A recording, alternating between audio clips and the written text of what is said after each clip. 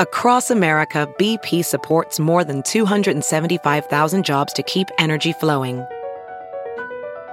Jobs like updating turbines at one of our Indiana wind farms and producing more oil and gas with fewer operational emissions in the Gulf of Mexico. It's and, not or. See what doing both means for energy nationwide at bp.com/investing in America.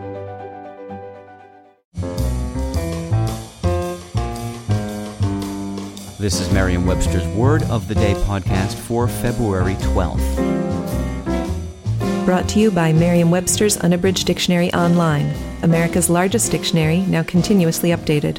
Learn more at merriam-websterunabridged.com. Today's word is marmoreal, spelled M-A-R-M-O-R-E-A-L.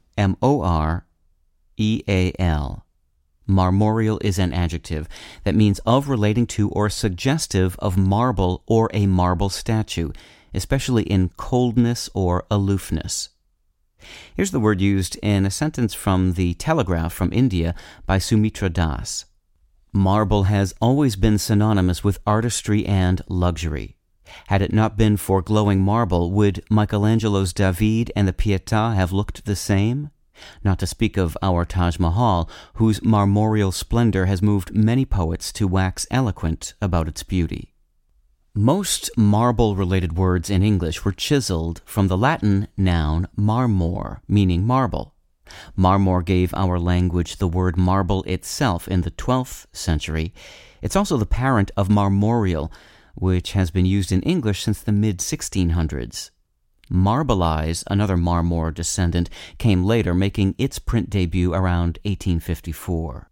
The obscure adjective marmorate, meaning veined like marble, dates to the 16th century and hasn't seen much use since. I'm Peter Sokolowski with your Word of the Day. Visit the new Merriam-Webster Unabridged, America's most comprehensive online dictionary and the best source of current information about the English language. Get started today at merriam-websterunabridged.com.